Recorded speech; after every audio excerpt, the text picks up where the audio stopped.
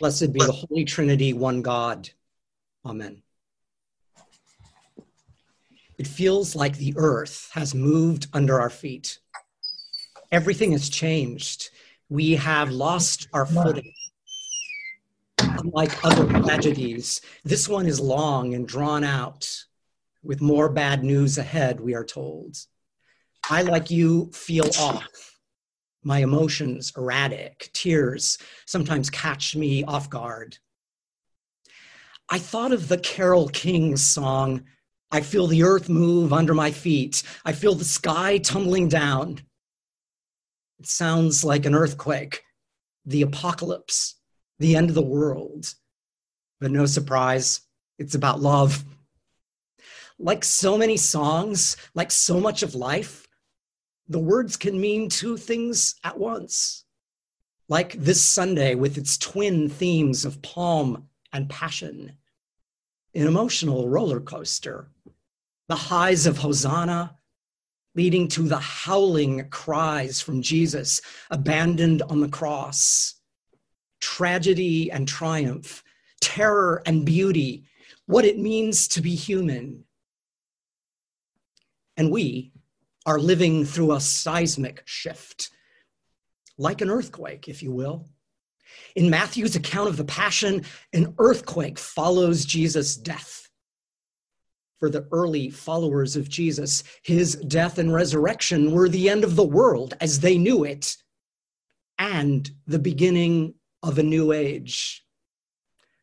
So for us, the narratives of this Holy Week are also seismic, revealing God's deep love for the world and the pattern of our own baptismal dying and rising. Grief expert David Kessler said in a recent Brené Brown podcast, "We are dealing with the collective loss of the world we knew. It is now gone forever. Now we're going to talk about the world before the pandemic. We're going to find meaning. We're going to come out the other side of this." Kessler described grief as the death of something, a loved one, a marriage, a relationship, a job. This is a collective loss of the world we lived in before the pandemic. And like every other loss, we didn't know what we had until it was gone. As Kessler went on to say, in these times, the worst loss is the one happening to you, whatever your age, whatever your situation, whether a high school senior who can't go to prom or a spouse unable to visit their dying beloved in a hospital. As the earth moves under humanity's feet, we proclaim divine self-emptying, divine vulnerability. Many of us love what Brené Brown says about vulnerability, but in our context, in our Christian Lutheran context, it's even more. It's divine vulnerability. As Paul puts it, though Christ Jesus was in the form of God, he did not regard equality with God as something to be exploited, but emptied himself, taking the form of a slave, being born in human likeness. This divine humbling, revealed most fully on the cross, is also victory and resurrection, something we celebrate even today, this Lord's Day. For every Sunday, we hold in tension death and resurrection, loss and transformation. So as you listen to the Passion this morning, listen for some earth-shattering elements. Imagine the earth moving under the feet of the early followers of Jesus as they heard of their leader naked, vulnerable, rejected by his very own. Listen as Jesus throws himself on the ground in Gethsemane, prays and pleads for his life, struggling to accept what is happening to him. Note how the Lord of life is denied and betrayed by two closest to him. Sense the darkness that covers the earth as Jesus cries words of abandonment. And finally, don't miss the earth quaking as we hear the climactic words of faith by the centurion. Truly, this was God's Son.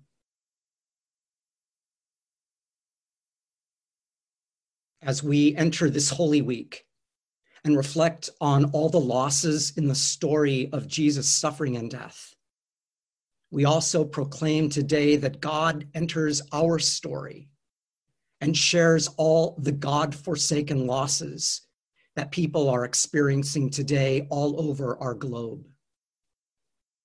In the words of a Eucharistic prayer for times of lament, you entered our sorrows in Jesus, our brother. He was born among the poor. He lived under oppression. He wept over the city. With infinite love, he granted the people your life. Jesus enters our sorrows and fears this day. As one writer puts it, he declares solidarity for all time with those who were abandoned, colonized, oppressed, accused, imprisoned, beaten, mocked, and murdered. He bursts open like a seed so that new life can grow and replenish the earth. He takes an instrument of torture and turns it into a bizarre vehicle of hospitality and communion for all people everywhere. So when the earth moves under our feet and we are disoriented, we pray in the words of today's psalm, "My life is wasted with grief and my years with sighing." What a relief that such words of lament are part of our biblical tradition, that we are free to express such feelings. We can imagine Jesus praying these very words during his passion. And don't forget that Hosanna, that seems like such a happy word, especially as we wave branches. Hosanna means, Lord, save us. And in this time of great equalizing, these words take on new urgency. Lord, save us. Did e'er such love and sorrow meet? Somehow this day of Palm and Passion holds the paradox of tragedy and triumph. Many of us are fans of the NBC show This Is Us. On the season finale just days ago, Rebecca is celebrating the first anniversary of her triplets. Now, one of them is adopted because one of the triplets, Kyle, died at birth. Rebecca and her husband, Jack, acknowledge the strange sadness that they are feeling, even as at the first birthday of their twins. They pack up their triplets and the entire family goes to visit their OB, Dr. K, who was with them through their earlier loss and at that time provided some helpful wisdom. This time, Dr. K tells of his own deep loss when he and his first wife lost their first child. The song Blue Skies became associated with the sad memories as they would sing the Ella Fitzgerald song, as Dr. K would sing that to his wife's pregnant belly. Blue skies, smiling at me, nothing but blue skies do I see. Blue skies, all of them gone, nothing but blue skies from now on. And then, after he had sung those songs to his wife's pregnant belly, they lost that child. And they would listen to that song over and over. And it made them so sad, Dr. K said. And then to their great surprise, his wife got pregnant again. And he sang it again once more to that same belly. Eventually, he wound up dancing to that tune at his father's wedding. That song made us happy, made us sad, made us happy again, he muses. The whole human experience wrapped up in that song. I think the trick is, he went on slowly, not trying to keep the joys and tragedies apart. You have to let them cozy up to one another. You have to let them coexist.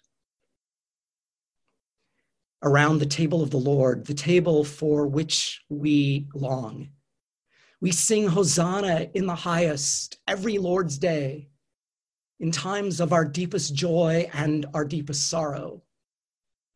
All of these times coexist for us as individuals and as the people of God. God's passionate mercy, God's passionate love embraces us and all our suffering world this day, holding us close even as we are physically distant from one another. For as we walk the way of the cross, we trust the promise of spring, the hope of resurrection and new life.